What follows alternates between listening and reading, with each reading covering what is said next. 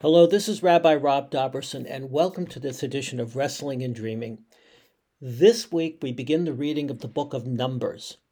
And the book of Numbers begins, as the name implies, with a census of the people. I want to share with you a comment on the first part of the book of Numbers on that census. It's actually a commentary by Rashi, but more important is the comment by another commentator on Rashi's comment. I think it's fascinating. But I want to come about it in a roundabout way. I want to start by encouraging you to read, after you listen to this podcast, a short story by science fiction author Ray Bradbury called Kaleidoscope. You can find it online. It's not that long. And in fact, I shouldn't really say this because it's not fair to Ray Bradbury's memory, but you could probably skip through some of it or skim through some of the middle. You get the idea, because what I'm really interested in is the very end. That's what I'm really interested in. I'm interested in the very end of the story. And after you listen to the podcast, if you read it, you'll, I hope, see the connection. Second, I want to encourage you, if you haven't done so already, to watch or rewatch a TV series called The Good Place. It's a wonderful, wonderful television series, and you can see it now on Netflix, and probably find it in other places as well. It's a series that's actually based in the afterlife. And while it has its certainly humorous aspects to it that keep it interesting and keep it entertaining, underneath it are some very serious philosophical points, and some which I believe resonate with Jewish tradition quite a bit. One of them is the idea, and this isn't a spoiler, this is only one aspect of one part of the series, is that there is a scoreboard, so to speak, in the sky. And that every time a person performs an act which is positive, they get positive points. And every time they perform an act which is negative, they get negative points. And the amount of points depends on how good or how bad the act is deemed to be. Maimonides and other rabbis, and probably basing this in a much earlier tradition, says we should consider ourselves as being perfectly balanced between being worthy of a reward in the world to come and not worthy of a reward in the world to come.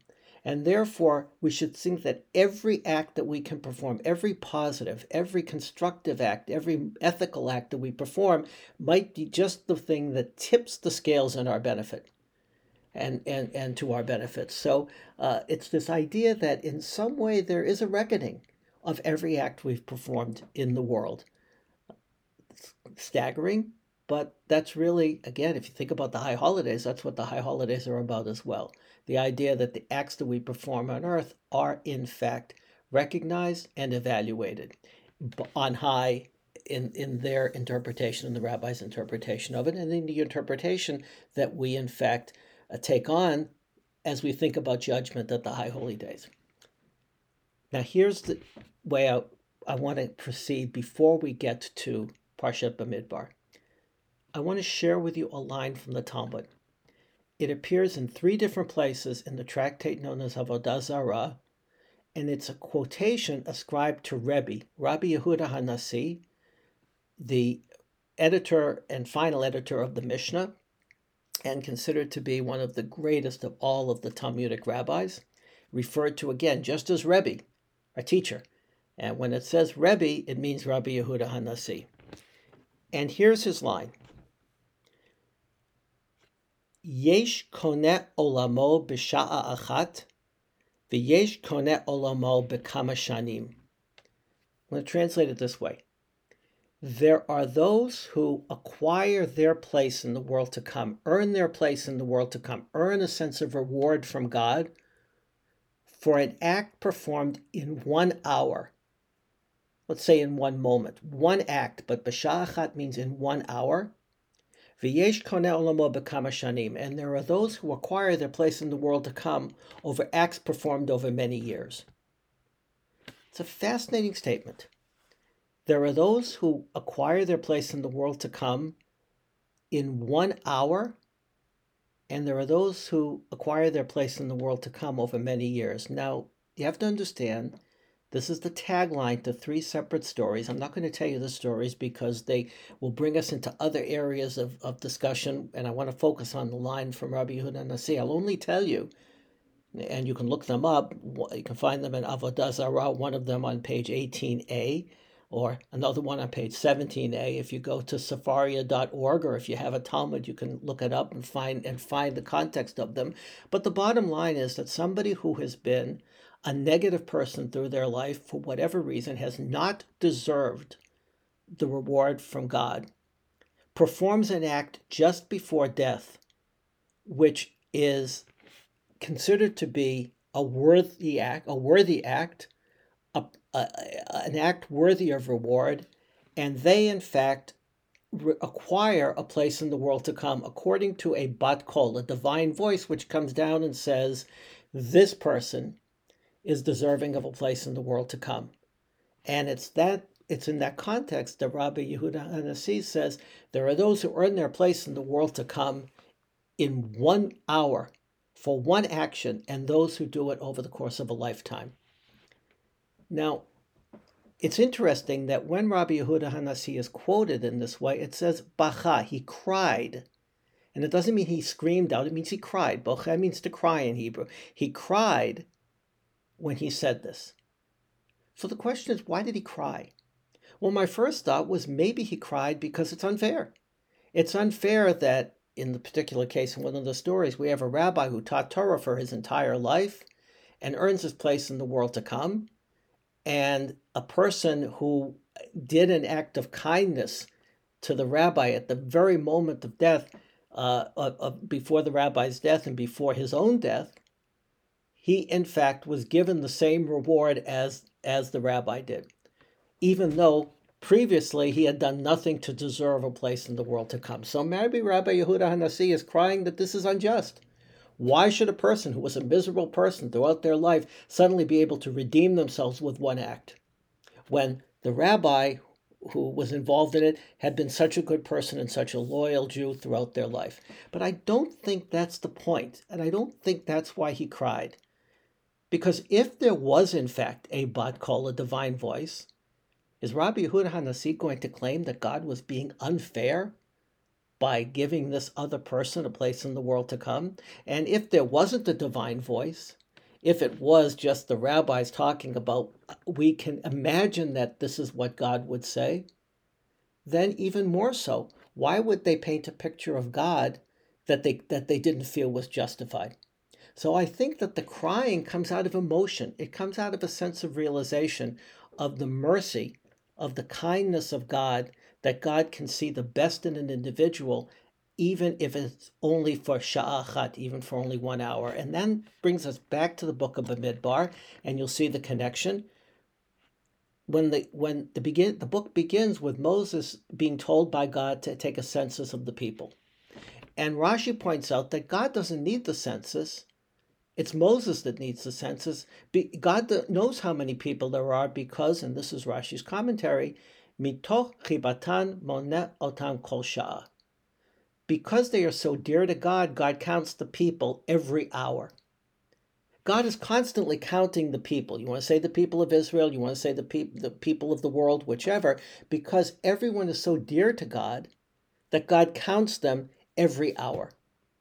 So there was a rabbi who had a problem with this. And remember I said that it was going to be a comment on a comment.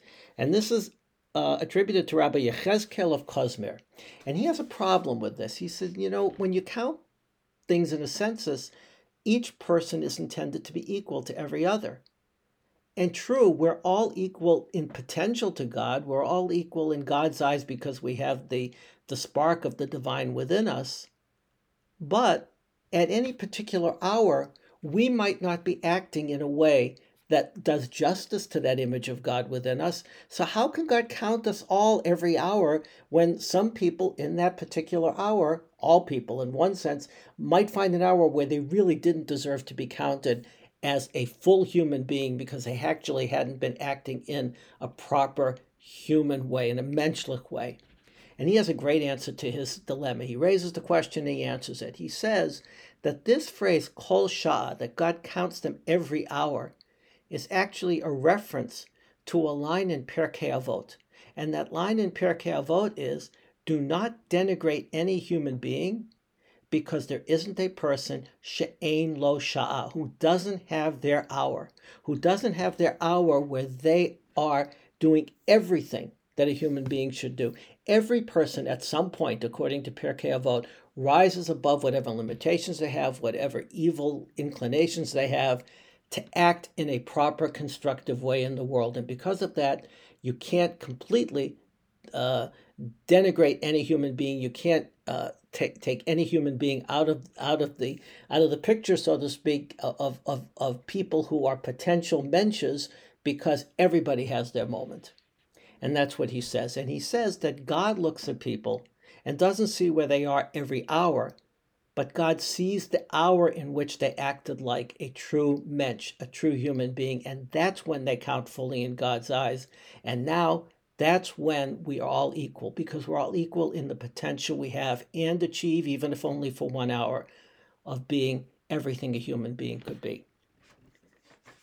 It's a wonderful idea. It's a wonderful idea that God sees the potential in every human being.